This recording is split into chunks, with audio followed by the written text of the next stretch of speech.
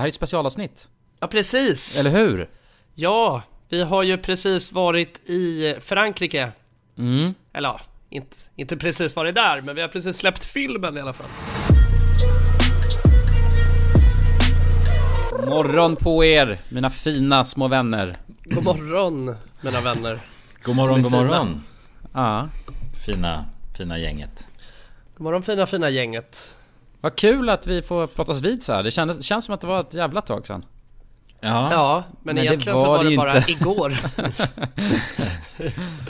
Nej, men nästan. Ja, varje vecka så har vi det här utvecklingssamtalet egentligen. Ja, men grabbar, hur är det med er? Är det bra eller? Ja, det är bra. Med mig i alla fall. Ja. Jag har inget att klaga på. Fint ja. Och hur är det med Jonsson? Man hör ju lite på... Ja, men jag är lite förkyld alltså.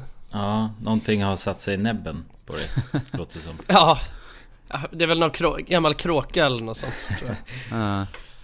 Men annars så ska man inte klaga liksom. Ja, hur är det med kulan? Jo, men det är bra. Eller jag har hållit på och stressat runt. Jag var ju på Arlanda för en sekund sedan, kändes det som. Ja, just det. Så att, du kom hem från... var på Mallis. Och sen kom jag hem idag. Och sen har jag har hållit på att stressa jättemycket. Ni vet, ni var ju tidiga med det här. Jag och min kompis har ju lanserat en grej som heter BlipMe. Just det. Det här, ni har ju vetat om det här i alla tag. För det har ju tagit sin lilla tid. Men då, vad var det? För några dagar sedan så lanserade vi och la ut det för allmänheten. Men du får ju berätta för de som lyssnar nu vad det är för någonting som inte har sett det. Tack att du frågar, Jonsson. Jo, men egentligen det är som ett digitalt visitkort som du kan sätta på din... Det är som en blipp som du sätter på luren. Så att du så lätt kan dela med dig av egentligen vad du vill. TikTok, Instagram, YouTube, din mail, telefonnummer och sen så hemsida och allt möjligt. Och det gör du så här via en app som vi också har hållit på att utvecklat. Just det. Så att det är så egentligen som en QR-kod fast på chack. Ja, vad heter det? Det heter nog NFC, heter det så? Ja, NFC, ja. Just det. Ja, det är någon sån verifieringsmetod. Ja, alltså NFC har ju funnits alltså hur länge som helst. Det har ju funnits i 8 år tror jag, om inte mer. Men och grejen är att det har gått att göra så här förut, men då det har aldrig funnits någon landningssida och det har inte funnits någon app till det. Så att NFC, jag tror det finns på nästan alla telefoner, så finns det så här NFC reader /writer. Då kan man skriva över grejer till en NFC. Och det är Near Field Contact tror jag det heter. Eller står för. Just det. Och det använder så ens bankomatkort använder ju också det när man blippar. Exakt. När man använder alltså Apple Pay eller så. Apple Pay använder NFC, exakt. Just det. Så att det är egentligen samma scanner som då scannar den här eller NFC-blippen som vi har. Så att det är spännande. Vet inte, vi har ju sålt en del ändå nu. Men vet inte hur ingen har fått dem ännu. Nej. Jag har ju beställt en BlipMe. Jag har gjort det från sidan. Jag ville bara jag ska reviewa hela vägen, tänkte jag. Bara för att se. Jag har varit nyfiken på hur den skulle bara allting, så att därför beställde jag en BlipMe. Ja, jävlar. Gjorde du via Swish? Vi har ju fixat Swish och Klarna och allt möjligt. Ja, jag gjorde det via Swish. Jag tycker det var jävligt smidigt. Det gillar man ju när man kan swisha. Ja, men verkligen. Det är ju simpelt att bara mata in sitt mobilnummer istället för kortuppgifter. Kortuppgifter och grejer att hålla på. Ja, jävlar vad jag aldrig eller jag har aldrig varit en e-handlare liksom. Men sen så fort det är någonstans när man kan swisha. Då är det ju då blir man glad alltså. Ja, det är så jävla enkelt beslut då.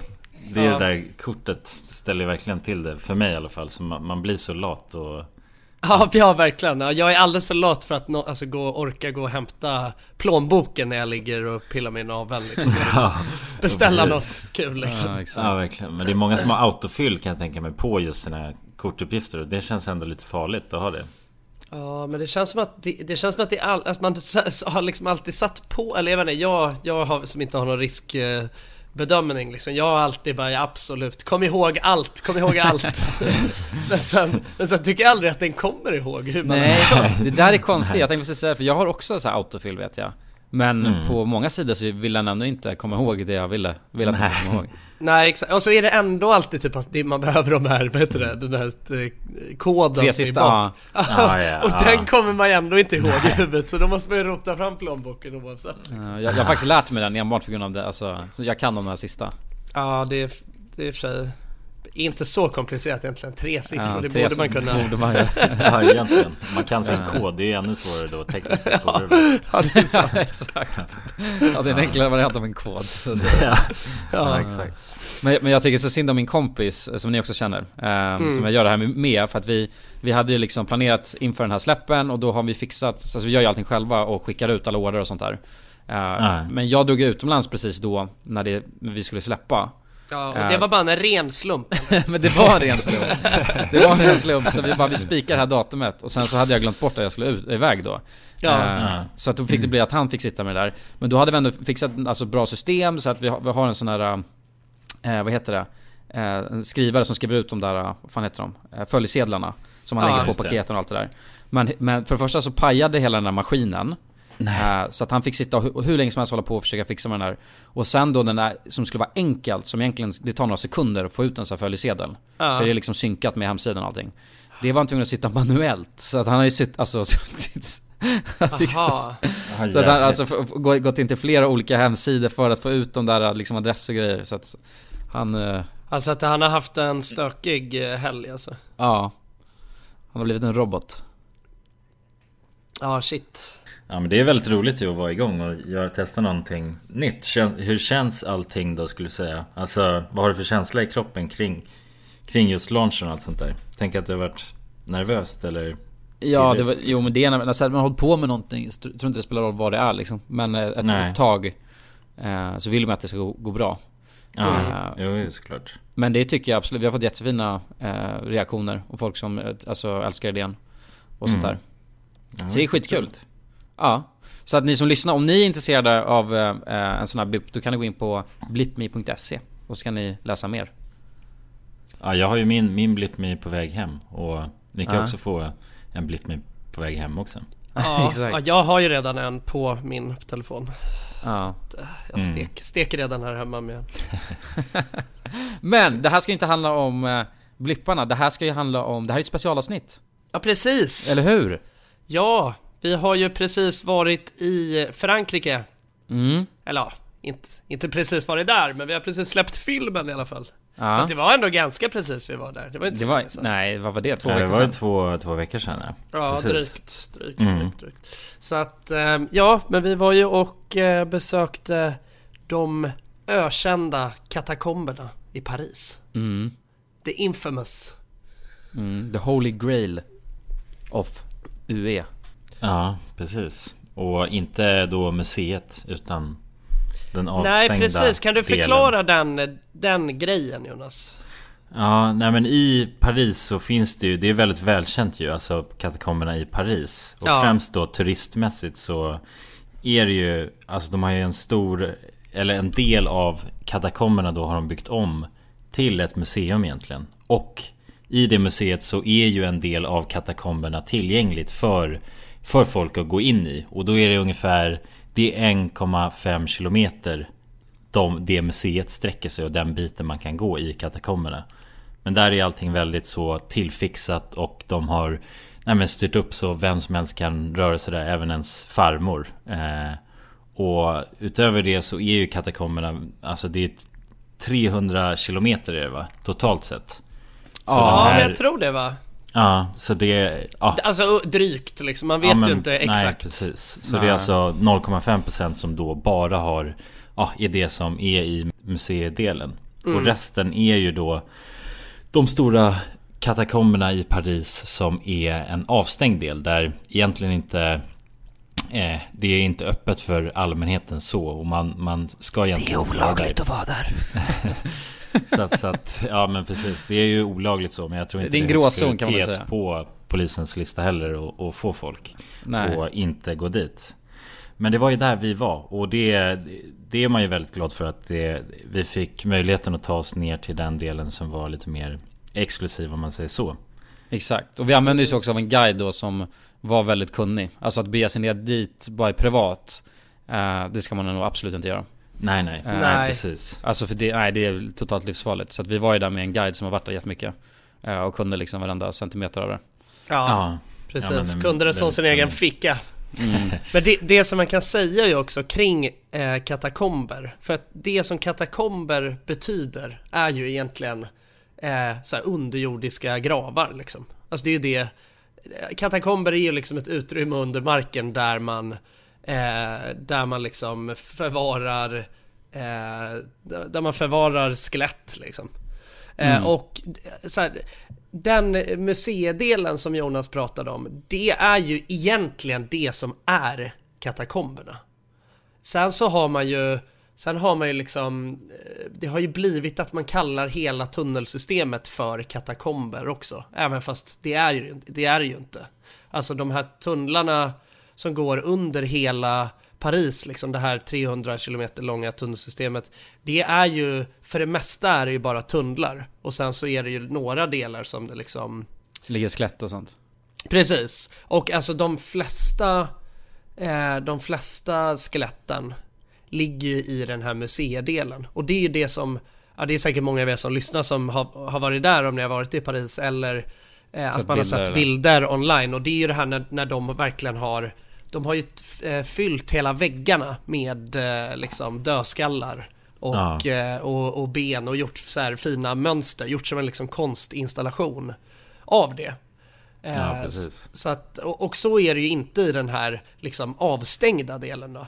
Utan vi var ju i utrymmen där det liksom var bara högar med skelett och sådär. Men då är det ju liksom då är det ju inte tillfixat på det sättet, utan där ligger det ju bara för att från början, så anledningen till att de ligger där från första början, och det pratar vi om i den här videon också, det är ju för att man vad var det, på slutet av 1700-talet så blev gravplatserna, kyrkogårdarna, överfyllda i Paris. Och för att det som är Flexibility is great. That's why there's yoga. Flexibility for your insurance coverage is great too. That's why there's United Healthcare Insurance Plans. Underwritten by Golden Rule Insurance Company, United Healthcare Insurance Plans offer flexible, budget-friendly coverage for medical, vision, dental, and more. One of these plans may be right for you if you're, say, between jobs, coming off your parents' plan, turning a side hustle into a full hustle, or even missed open enrollment. Want more flexibility? Find out more about United Healthcare Insurance Plans at uh1.com. This is Paige, the co-host of Giggly Squad, and I want to tell you about a company that I've been loving, Olive & June. Olive & June gives you everything that you need for a salon-quality manicure in one box. And if you break it down, it really comes out to $2 a manicure, which is absolutely insane. It's also so easy to get salon-worthy nails at home with Olive & June. The difference between how your nails used to look when you did them yourself and now with the Mani system is a complete game changer. The best thing about Olive & June, too, is it's a quick dry. Dries in about 1 minute, lasts for 5 days, and full coverage in up to 1 to 2 coats. Visit oliveandjune.com/perfectmani20 for 20% off your first system. That's oliveandjune.com/perfectmani20 for 20% off your first system. When you're ready to pop the question, the last thing you want to do is second-guess the ring. At BlueNile.com, you can design a one-of-a-kind ring with the ease and convenience of shopping online. Choose your diamond and setting. When you find the one, you'll get it delivered right to your door. Go to BlueNile.com and use promo code LISTEN to get $50 off your purchase of $500 or more. That's code LISTEN at BlueNile.com for $50 off your purchase. BlueNile.com, code LISTEN. Dagens avsnitt är i betalt samarbete med Hello Fresh. Hello guys. Hello Fresh. Det är väldigt fresh nu. Vi pratade ju för någon vecka sedan om just Hello Fresh. De var ju med här i podden och då snackade du sålde in det här till mig, Jonsson. Det får man ändå säga. Och mig. Ja, båda oss. Okej, men så här, ni har alltså testat Hello Fresh nu? Yes. Sist. Ja, och när jag väl ställde mig där i köket, paketerade upp allt det här, så måste jag säga att det är ju så här man älskar att laga mat. Ja. Alltså att ha allt i portioner sådär. Ja. Man känner sig som en mästerkock. Ja, men för att vanligtvis, alltså om man är en mästerkock då hackar man upp allting. Ja. Alltså det är Mise en place. kallas det så? Ja, när man har förberett. Ja, det är så härligt sätt att laga mat på. Exakt, men här kommer det ju faktiskt redan så. Samtidigt, jag gillar ju att laga mat, men jag kände inte att jag blev förnärmad av att nu är det inte jag som bestämmer längre. Utan jag var mer positivt överraskad över att jag fick åka med på den här åkturen. Men det är också skönt att släppa tygen ibland ju. Alltså just det här med, jag tycker speciellt så här vardagsstressen. HelloFresh kan ju verkligen komma in som räddaren i nöden där. Och ja, ni som lyssnar, ni kan ju också, om ni inte har gjort det redan, testa HelloFresh.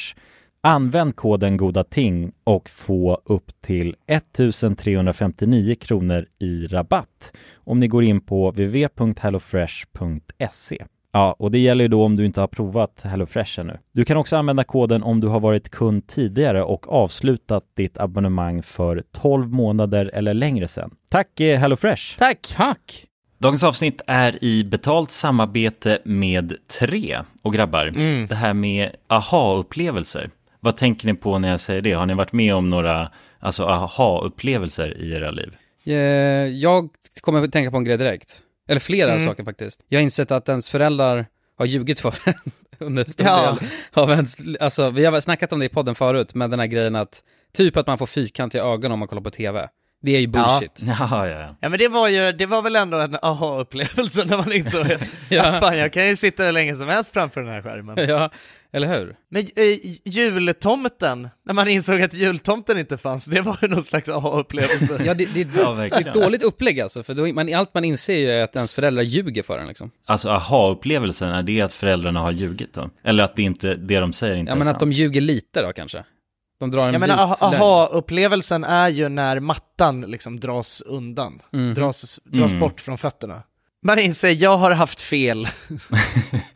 Man inser att man har haft fel, ja precis. Man har blivit lurad hela sitt liv och sen inser man sanningen. Ja. Men ibland är ju saker inte riktigt som man tror. Många tror ju exempelvis att 3 har dålig täckning, vilket inte stämmer. 3 har gjort en väldigt stor resa och utökat sitt nät och täcker nu 99,3% av Sveriges befolkning. En viktig sak att säga att det gäller rösttäckning baserat på folkbokföringsadress. Och det här kan ni ta reda på mer om hur 3 bygger ut sitt nät på 3.se. Vi har ju 3 grabbar ju. Vi täcks till 99,3%. Det tycker jag är fantastiska nyheter. Ja, visst är det. Nu vill man nästan ut på Sverige-turné. jag vill ut och testa täckning. Tack till kära 3 alltså. Tusen tack. Dagens avsnitt sponsras av AirUp. Grabbar, hur mycket vatten dricker ni på en dag skulle ni säga? Det enda jag vet är att jag dricker generellt lite för lite vatten. Men man ska väl helst dricka så 3 liter vatten typ på en dag. Och det tror jag många dagar så gör jag nog tyvärr inte det. Men känner ni igen er med det att man kan gå en hel dag och sen inser man bara shit, jag har inte druckit något vatten överhuvudtaget. Ja. Men det är inte så kul att dricka vatten heller. Nej, verkligen. Något som är kul är ju om man kan få alltså ens vatten att smaka vattenmelon. Man kan lura hjärnan ju. Med AirUp. Det är kul. AirUp har utvecklat en innovativ vattenflaska som smaksätter vanligt kranvatten med hjälp av doft. Du fyller bara din flaska med vatten, sätter på en podd och när du dricker transporteras vatten och luftbubblor fyllda med doften från podden. Och din hjärna tolkar då doften som smak. Ja, exakt. AirUp gör vatten lite godare, vilket gör att du dricker mer helt enkelt. Och ni som lyssnar nu och känner att det måste jag testa. Jag måste dricka mer vatten och jag vill gärna att det smakar gott. Ni kan gå till airup.se. air-up.se.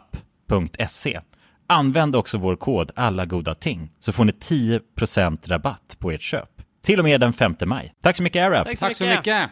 Problemet med ben och skallar och så, det är att alltså det förmultar ju inte. Nej. Så att det är liksom till sist så var det så mycket skelett så att man fick inte plats och begrava dem mer. Så då bestämde man sig för att okej, men då måste vi göra oss av med de här på något sätt. Så då gjorde de så att efter man hade legat där i 5 år, då dumpade de skeletten nere i så att de har ju varit begravna. Jag tror att det är liksom ett misconception att det här... De slängde liksom inte kropparna där utan nej, det var precis, de slängde inte kropparna utan exakt, utan det var ju redan skelett.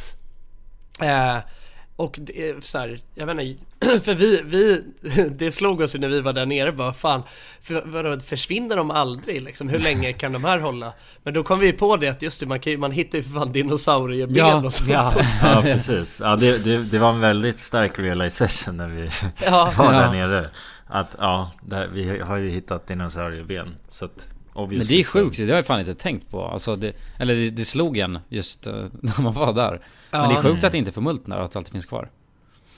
Exakt, ja, men det är väl det som är den stora anledningen till att man kremerar.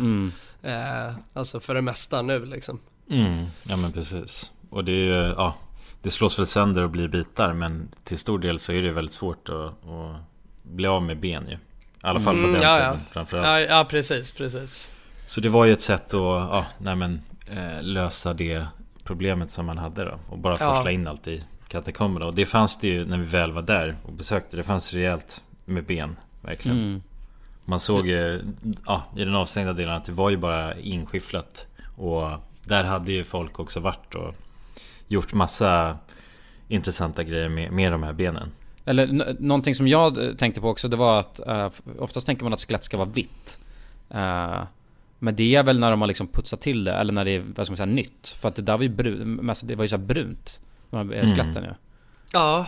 Det var antagligen för att eller jag säger filmer och sånt, eller jag har alltid tänkt att det ska vara vitt. Det är det inte.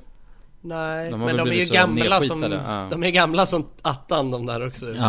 Men jag vet, vi pratade om det lite när vi var där också. Vad skulle hända om man satt och eller tvättade av ett sånt där ben? Skulle det bli vitt då? Då sa ju hon vi var med att men det skulle det bli. Så att det är väl bara så lager av smuts som har hamnat på benet också och förmultrat till lite då kanske. Ja, det är inte direkt någonting som är glänsande rent där nere liksom. Nej, satan. Jävla kloakrotta man var. Men vadå, man skulle säga så här då, för nu, vi var ju först i, och det här vet jag, där sa vi i videon också, att det är ändå tur att vi körde katakomberna i Odessa först. För det var ju fan en barnlek jämförelse med det här. Ja, men det var alltså, om man jämför med hur den känslan man hade i kroppen. Alltså jag vet, du och jag, Kulan, vart ju extremt så rädda för vad som skulle hända och kände oss hotade av situationen. Och den här gången så var det alltså helt natt och dag i skillnad. Så att vi gjorde den innan var ju, jag tror inte, alltså om det här var första katakomben när jag drog ner, då hade jag nog stannat och hållit utkik där vid tågstationen. Alltså innan vi väl kröp ner. Ja, och det var så många men den grejen tyckte jag inte riktigt man förstod heller i videon. Och det var ju någonting som du också, Jonsson, bara helt plötsligt säger till oss som du hade läst. Och du hade inte delat med dig av den informationen innan. Och det var att alltså tänk då att man är där nere i de här äckla katakomberna. Det är nästan eller för oss är det omöjligt att navigera. Men då är det ju alltså galningar som kommer dit och lägger ner smoke bombs i de här tunnlarna och det gör de bara för att jävlas. Och det gör ju att allting blir rökfyllt. För det där sprider sig långt för det är inte så mycket utrymme att gå i. Fatta då att man är där och som blir totalt rökigt.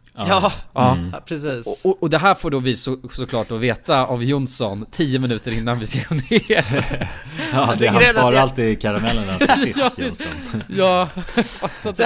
Det som var grejen var ju att den informationen jag hade fått när jag pratade med vår guide innan, det var ju att det inte var en bra idé att göra det här på helgerna. Och då frågade jag bara okej, men liksom, är det någon speciell tid, alltså kan vi göra liksom, funkar om vi gör det tidigt på morgonen? Och då så hade ju guiden sagt bara, alltså om vi gör det tidigt så är det lugnt, men annars så finns det liksom en risk att folk håller på att slänga ner rökgranater. Just det. Precis, och det var ju då bara de här, alltså vi någonting som vi pratar om eller som är ständigt återkommande liksom på tal i videon är ju det här med catafiles eller katafiler. Och det är ju alltså de här, men vad ska man säga, UE-nördarna i Paris då, som älskar katakomberna, som hänger där hela tiden liksom. Och har, alltså många av dem är ju framförallt graffare liksom. Graffare eller UE liksom. Och det var ju det vi fick höra också när vi träffade upp våran guide nu, att de hatar ju folk med kameror liksom. Ja. Och avskyr YouTubers. Ja, det var så sjukt specifikt. Jag kände mig så jävla attackerad på något sätt. Jo, men det var ju vår första interaction. Ja, man kände sig jävligt träffad, men man kunde inte avslöja det heller, för då skulle inte bli av. Fan. Alltså, men det var ju ett riktigt för det var det i Odessa, så var det bara hela grejen som var obehaglig. Ja. Delvis för att det var helt nytt. Ja, men alltså hela stämningen och allt var konstigt. Åka 40 minuter bort med buss till Ingenmansland och gå ner med Valentin, som vi i början då tyckte var kända shady. Men alltså som tur var att vi gjorde det först, för att hade det här var första gången, för han sa ju alltså direkt till oss att det är farligt om man är YouTubers där nere. Och vi är YouTubers och här nere. Alltså så att det var så här bara ja, det var ju, man var ju jävligt träffad, och det var det första han sa, så att det första vi gjorde när vi träffade henne, det var att vi gick tillbaks till hotellet och la av lite av de kameragrejerna vi hade med oss i. Ja. För att kunna gömma kameran lättare. Ja, men då fick vi lite av de känslorna. Nej, men jag var nojig, alltså. Jag var fucking asnojig. Var inte ni det? Ja, men jag blev nojig då, alltså när vi fick höra om det där, när vi precis mötte upp guiden. Då blev jag nojig, för att det kändes också, alltså, ja, men jag var mer nojig för att vi skulle träffa på läskiga personer där nere, snarare än att vi skulle tappa bort oss eller bli lämnade eller så, som var oron första gången vi gjorde det. Men det är många som har skrivit till mig och frågat sig, men vad är anledningen till att de hatar eller liksom att de skulle bli aggressiva eller så. Och så här, jag har ju egentligen ingen bättre förklaring än det, på samma sätt som att så här, att UR hatar ju att dela med sig av sina locations och sånt. Och det är ju det handlar om. Det är ett så jävla så här slutet community. Man vill liksom inte att folk ska hålla på och dela med sig av hur man går in och liksom, alltså, de vill väl inte att det ska bli exploaterat liksom. Nej, exakt. Nej, det är ju hela grejen, att det inte ska bli en turistattraktion. Alltså deras. Ja, men så kan jag tänka mig också att det handlar om att alltså, det är många YouTubers förlöjligar och håller på och gör alltså, ja, definitivt. Massa skit av det. Och du vet, så håller på och fejkar och gör massa grejer. Och då tappar du hela liksom, charmen, om man säger. Ja, det finns ju typ så här, när man söker på bara, alltså Paris Catacombs på YouTube, då finns det ju typ så här, de 4 första videorna som kommer upp är bara got left in Paris Catacombs, this was the night I was supposed to die. Alltså, man är också så här, man bara, vad är anledningen till att alltså YouTubers alltid råkar ut för de sjukaste grejerna liksom? Det finns ett samband. Ja, men clickbaiten är så jävla stark. Ja, exakt. Ja, det är extremt. Och det var massa sån här My guide left me, alltså in the catacombs också. Ja, precis. För det. Så att, det är lustigt, och det förstår man ju. Alltså YouTuber, det är därför det är jobbigt att kalla sig själv YouTuber i sammanhanget. Ja, verkligen. Ja, det är en bild man kan få upp i huvudet. Ja, exakt. Det är därför vi alltid YouTuber kallas för TikTokare nu för tiden. Exakt, det är mycket, mycket bättre. Vi är TikTokers. Men pricken över i var ju sen också, för grejen är den att, men jag förstår inte, för Jonsson, du är bara så här, du kanske är rädd, men du visar inte. Jonas, du är lite mer på min sida, men du kändes inte så himla rädd nu när vi skulle gå ner där. Men jag tyckte alltså pricken över i var sen när jag hörde om de här rökgranaterna. Och då, jag kommer ihåg så tydligt att jag orkade inte alltså lägga till det på min lista för att vara orolig. Så jag bara lät det brisa förbi liksom. Jag bara, det där hörde inte jag. Att det kan bli utrökta. Ja, nej precis. Ja, det var ju verkligen alltså för att jag frågade ju om det så här 1 minut innan vi skulle gå ner också. Ja.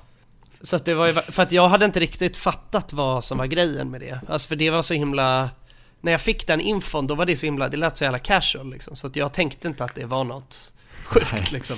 Nej, för det lät ju fruktansvärt alltså. Det var ju liksom att ja exakt, hon sa det, och nej, det är ju skitjobbigt liksom. Då helt plötsligt blir ju så här, kan det vara att så här, en kilometer tunnel blir bara helt rökfylld, och så måste man liksom bara navigera sig genom röken.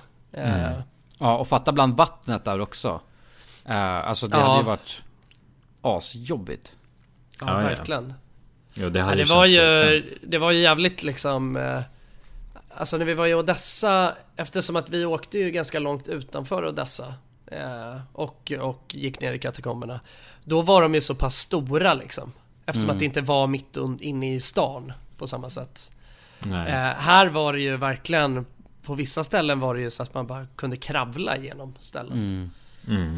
Ja, precis. Ja, här fick man ju verkligen utmana sin fysik på något sätt. För att man gick ju böjd. Alltså man gick ju mer böjd än vad man kunde stå upp. Ja, och sen när man väl kom till ställen där man kunde stå upp, då bara...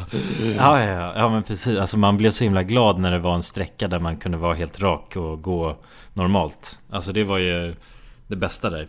Och sen bestod det andra av att man vadade i vatten och kröp liksom, gick på huk. Ja, precis.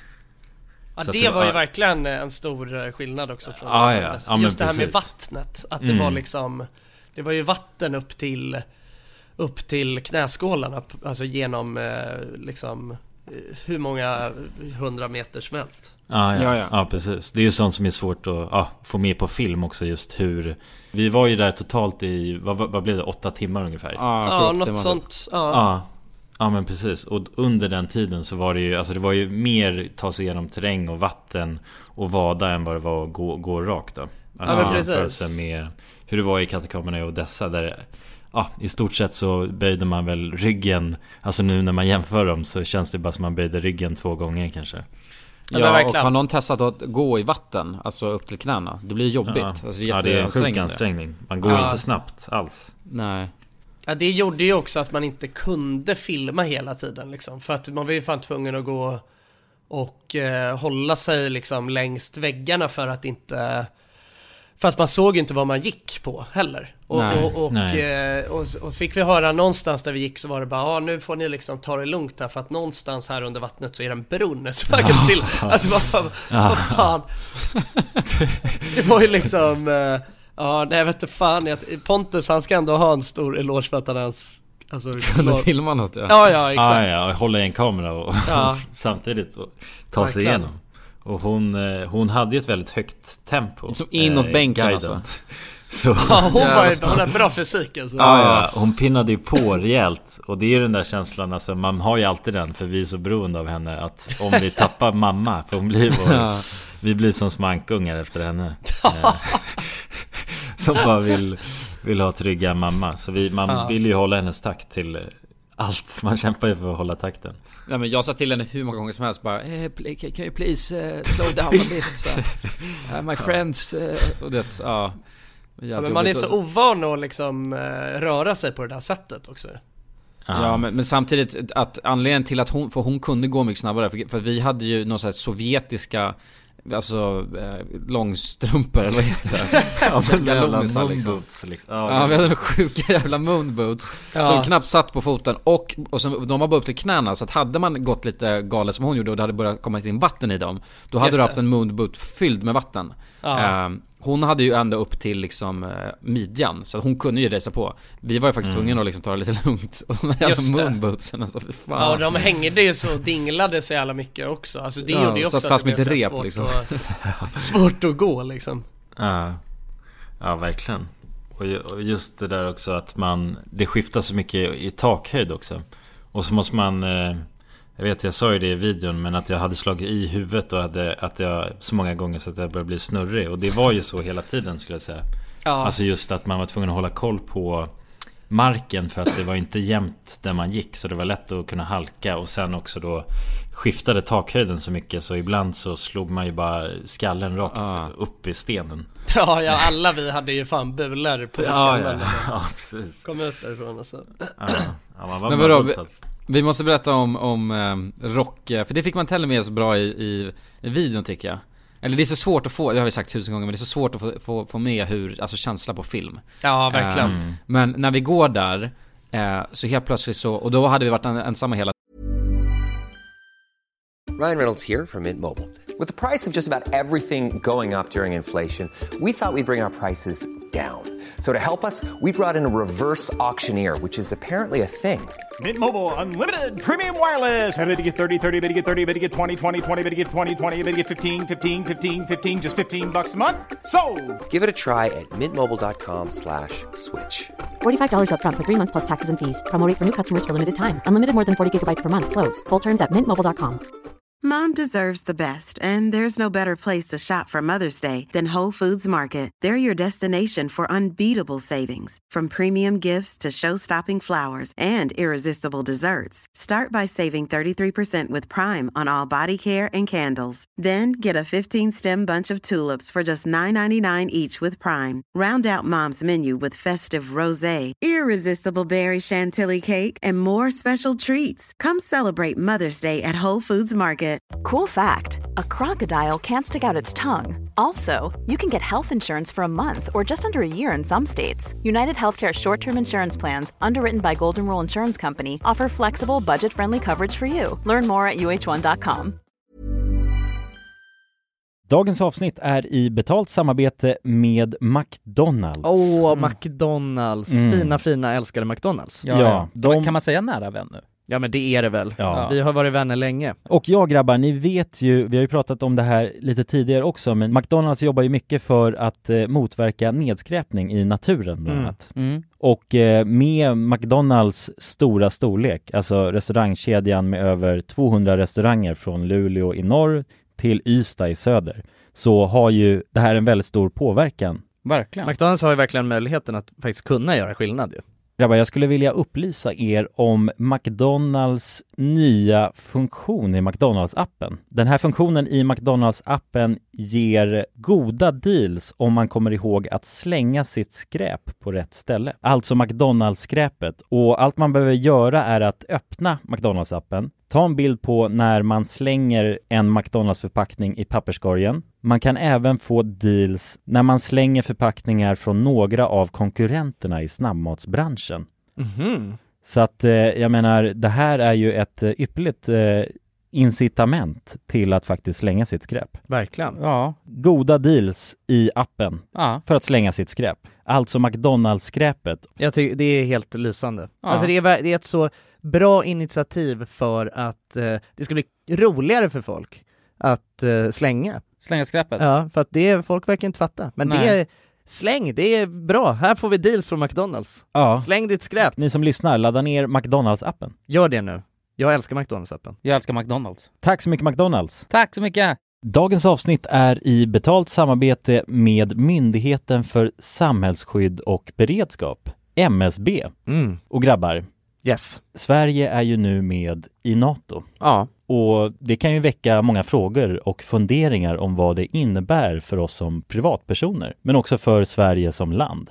Verkligen. Jag tänkte därför att vi tillsammans med MSB ska bjuda in Teresa Åman som jobbar på MSB och då ta tillfället i akt att få ställa våra frågor kring Sveriges NATO-medlemskap och vad det innebär. Välkommen säger vi till Teresa via länk. Ja, men tack så mycket. Jag skulle vilja börja med en enkel fråga. Vad är NATO? Ja, men NATO, det är ju alltså en försvarsallians som har som sin viktigaste uppgift att se till att freden kan bevaras för alliansens medlemmar. Och det här kan ju NATO göra både med politiska, alltså diplomatiska och militära medel. Och beslut som fattas i NATO måste ha alla medlemsstaters godkännande. Alla har en röst. Okej. Men Teresa, vad innebär det att vi är med i NATO? Ja, men först är det ju viktigt att komma ihåg att Sverige har ju länge varit ett nära partnerland med NATO. Redan från mitten av 90-talet så har vi ju samarbetat med NATO på olika sätt genom kunskapsutbyte och genom att delta i övningar. Och just samarbete och utbyte med länder utanför alliansen är också en viktig del av NATO-samarbetet. Men att vi nu är fullvärdiga medlemmar av NATO innebär ju att vi nu fullt ut får ta del av samarbetet. Vi har en röst när beslut ska fattas och vi blir också en del av NATOs försvarsgarantier. Ja, okej. Vad kan det vara för samarbeten då? Ja, vi har ju redan samarbetat länge med NATO som ett partnerland. Men som allierad så handlar det om att vi nu än mer måste bidra in till NATOs arbete inom till exempel den civila beredskapen som handlar om att stärka samhällets förmåga då att möta olika kriser och även krigssituationer. Och det handlar till exempel om hur ser vi till att det verkligen finns tillgång till mat, vatten, vård, transporter, el och kommunikation i en krigssituation. Så förväntningarna om att vi lever upp till de här målsättningarna blir än större när vi nu är allierade. Tack för det, Teresa. Och ni som lyssnar kan ta del av fler frågor och svar samt mer information på msb.se/NATO. Tack till MSB. Tack. Tiden. Och då kom vi in till det stora så här graffrummet som är ganska häftigt. Och just sen det, med den här stora björnen eller vad det är. Ja, någon gris eller vad det är. Byggt upp som någon stor staty som är ikonisk liksom från, man känner igen det från om man har sett videos eller bilder från katakomberna tidigare. Ja, exakt. Men så kommer vi in dit och sen så bara står vi där och snackar och så börjar vi höra något ljud så här, något konstigt så här dunkande. Och det var ju typ någon så här hardstyle rockmusik eller vad det var. Ja. Ja, det var väl någon hardstyle typ. Ja, det var hardstyle. Vi började kalla det för katakombrock. Men det är alltså för det är så smala utrymmen så det var ju mer dån. Så det hade jag tror att det var hardstyle, men det hade likväl kunnat varit någon sjuk rock liksom. Ja, absolut. Och den här jävla musiken för den man hörde bara långt bort så hör man bara ding ding ding ding ding ding så äckligt. Och det blev som en jävla skräckfilm för att hörde man den här jävla musiken komma närmare och närmare och det bara dånade då liksom. Och sen helt plötsligt försvann den så här, och sen så här, och Jonsson, du var ju med om någon sjuk encounter för du var ju längst bak. Ja men det var så jävla läskigt alltså. För då gick vi för att när vi var i den här stora salen från början. Det var ju så, kommer inte ihåg, det var ju så här konstigt. Först så hörde vi den här rocken, sen tystnade det och sen såg vi hur det var i liksom det var som en sal intill oss där det bara var som ett litet fönster emellan. Då såg vi hur det bara tändes ljus där inne. Ja, de satt helt i mörkret fast ett litet ljus bara. Och de satt helt tysta där med ett litet ljus tänt. Och sen när vi gick runt och skulle gå därifrån, för då började ju liksom hon guiden också noja lite och bara, alltså för då ville hon ju att vi skulle stoppa ner kameran och så. Sen när vi gick där, då var det ju släckt det där jävla ljuset. Och de var borta.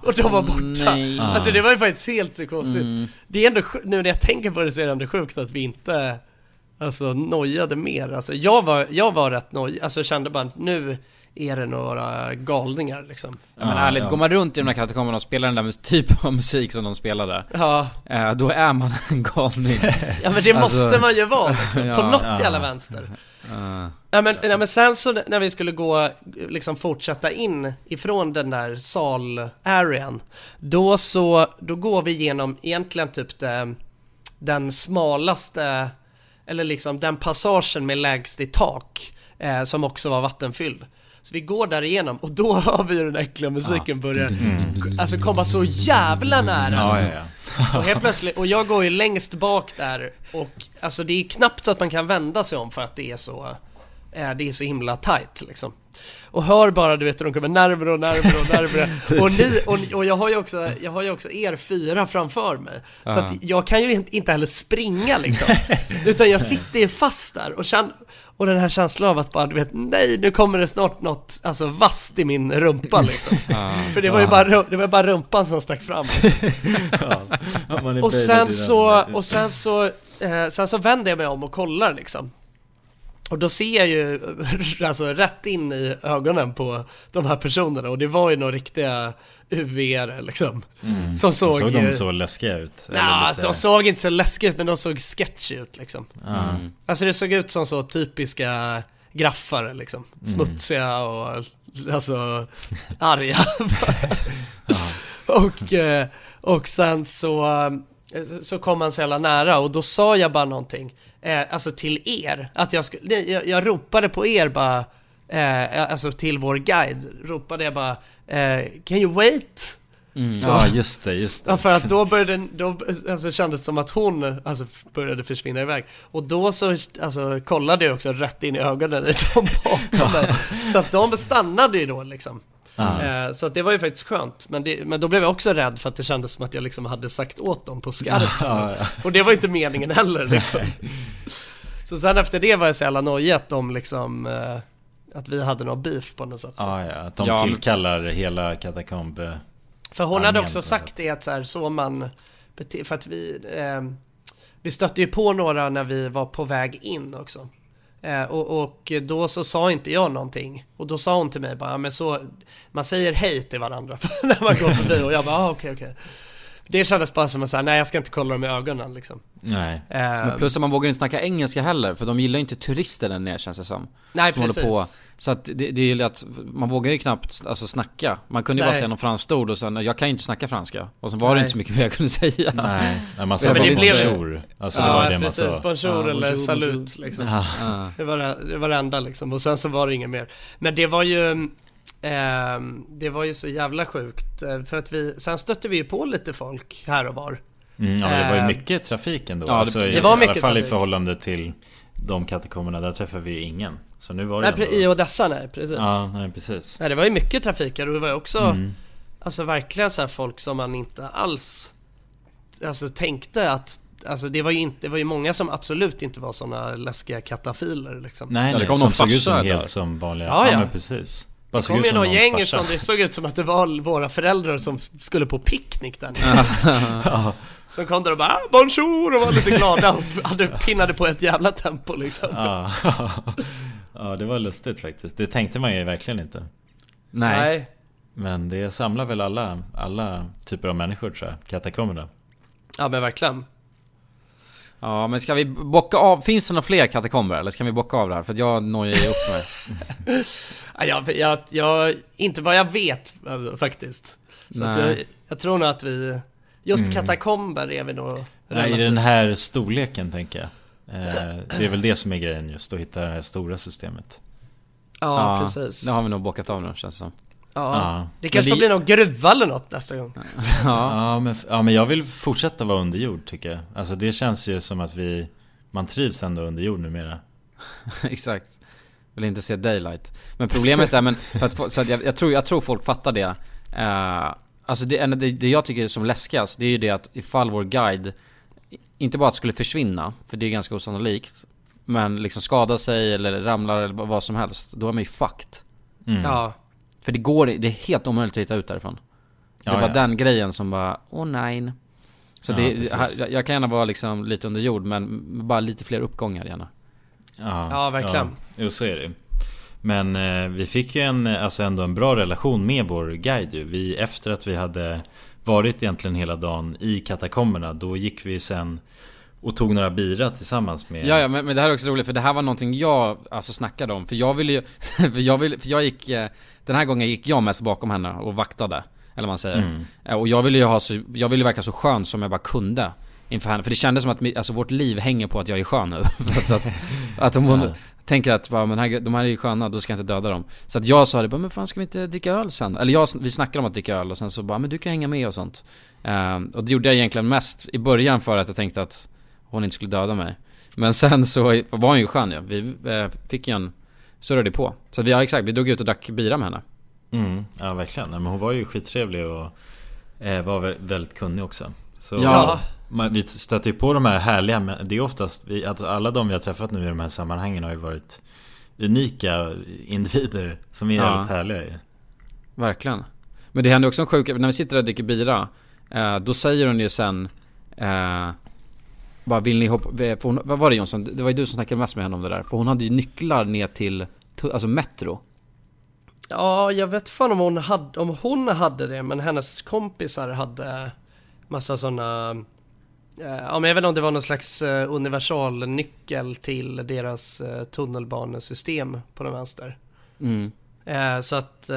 Så hon frågade ju sen, alltså samma kväll, om vi skulle... Helt casual frågan det också. Ja, exakt. Om vi bara skulle dra ut och UE i tunnelbanan efter det. Alltså bara mitt i natten liksom. Klockan 1 skulle vi oss ut till tunnelbanan. Ja, vi var ju på väg att göra det, men sen så hade hon ju somnat. Ja, precis. Ja, vi var ju taggade på den grejen också. Men det var säkert lika bra att det inte blev av, alltså. Ja, det tror jag nog. Ja, men precis. Det var nog för det bästa. Det räckte nog med äventyr för den dagen, kände jag. Boys. Vi vet ju om att man kan ju tänka i röst, att man har en röst som man tänker. Och så är det vissa som bara ser liksom bilder. Visst är det här då? Att 12% av världens befolkning drömmer i svartvitt. Är det sant? Är det sant? Jag tror drömmer i svartvitt. Jag tror det. Jag vågar inte säga, men jag läste här nu jag har läst lite om det här. Det här står på nyhetssidor, så att jag tror att det är sant. Ja, men då är det säkert så. Ja. Det är någon studie som visades. Och det här är ganska intressant också, för att förut när det fanns, när tvn bara var svartvit, alltså när det fanns liksom inte färg-tv, då var det mycket, mycket större del som drömde i svartvitt. Sen när färg-tvn kom, då började människor i större utsträckning drömma i färg. Ja, men det make ju sens. Men jag tänkte, gör det verkligen det? Vad tv? Alltså, det verkar väl inget.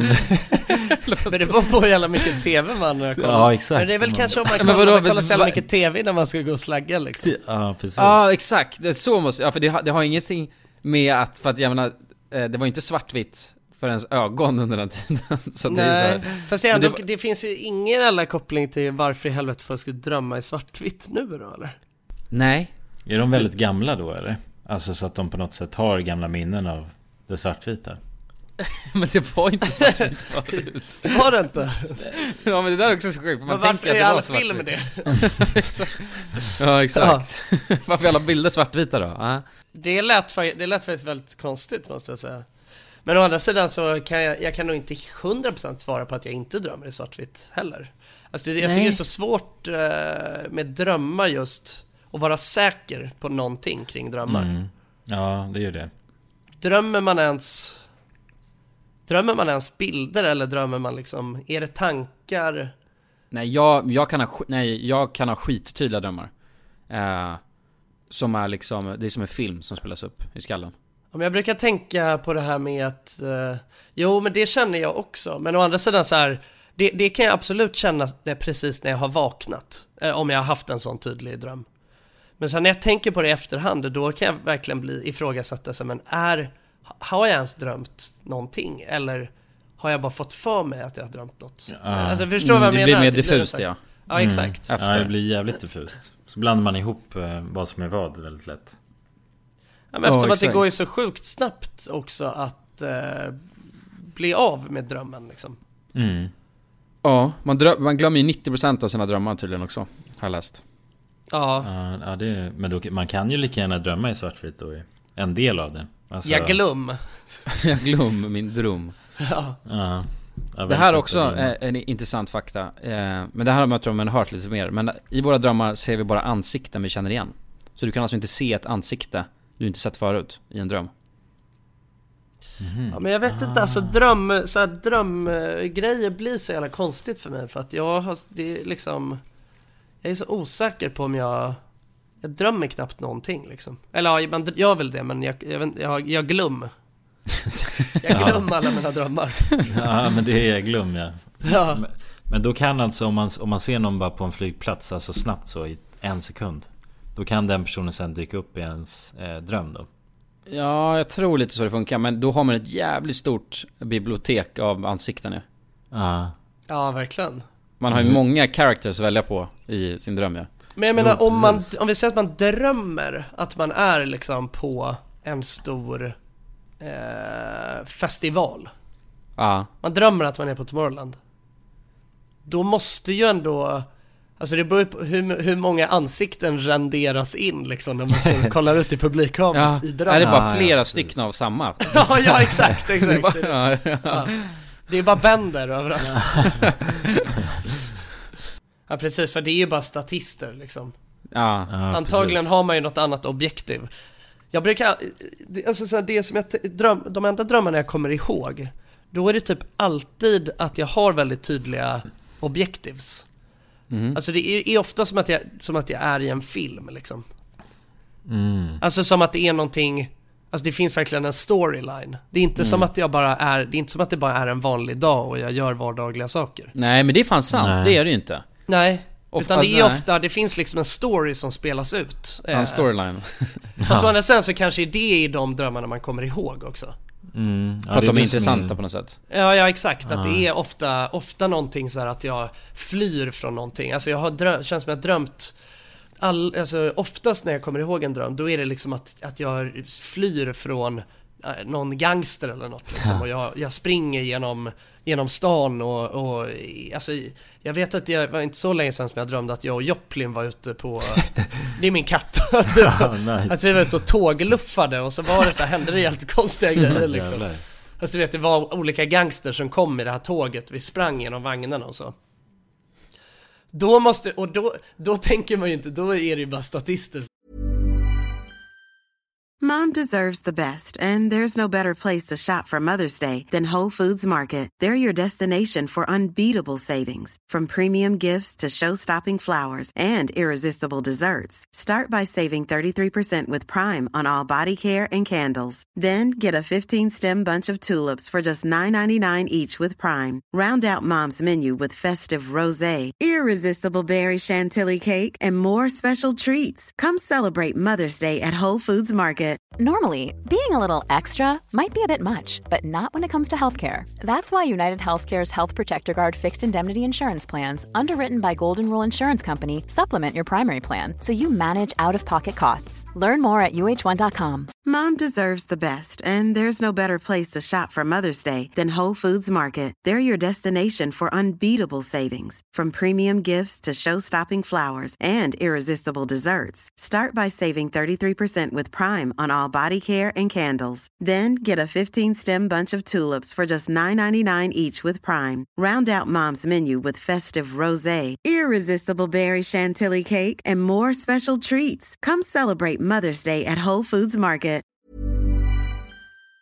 Som sitter på alla stolar liksom, men det kan ju lika gärna varit ni. Alltså, det kan ju varit din gamla lärare från högstadiet också säkert. Ja, som satt där på tåget. Ja, men verkligen. Det är ändå en intressant tanke att det är bara mina nära och kära som renderas in liksom. Som i alla statistroller i drömmarna liksom. Exakt. Ja, verkligen. Det är ju någon jag kände som var den där gangsten då. Ja, säkert. Ja, så måste det vara ju. Det är läskigt, tänker jag. Okej, men sista just med dröm då. För att det är en annan quick fact. Och det är att män tenderar att drömma mer om andra män. Ungefär 70% av alla karaktärer i en mans dröm är andra män. Och hos en kvinna så är det mer jämlikt. Okej. Det är mer jämställt. Men jag undrar verkligen hur man har, vad är det här för undersökning? Verkligen. Ja, hur fan har de fått fram allt? Hur har de mätt det här? Ja, det är ju grabbarna i Inception som har varit och gjort en undersökning. Det är så jävla diffust det här egentligen. Så här, hur i helvete vet man det? Kan ni svara på hur många män ni drömmer om? Eller hur många män det är i era drömmar? Det är helt omöjligt att svara på. Ja, uppenbarligen vet jag inte överhuvudtaget vilka som är i mina drömmar. Nej, exakt.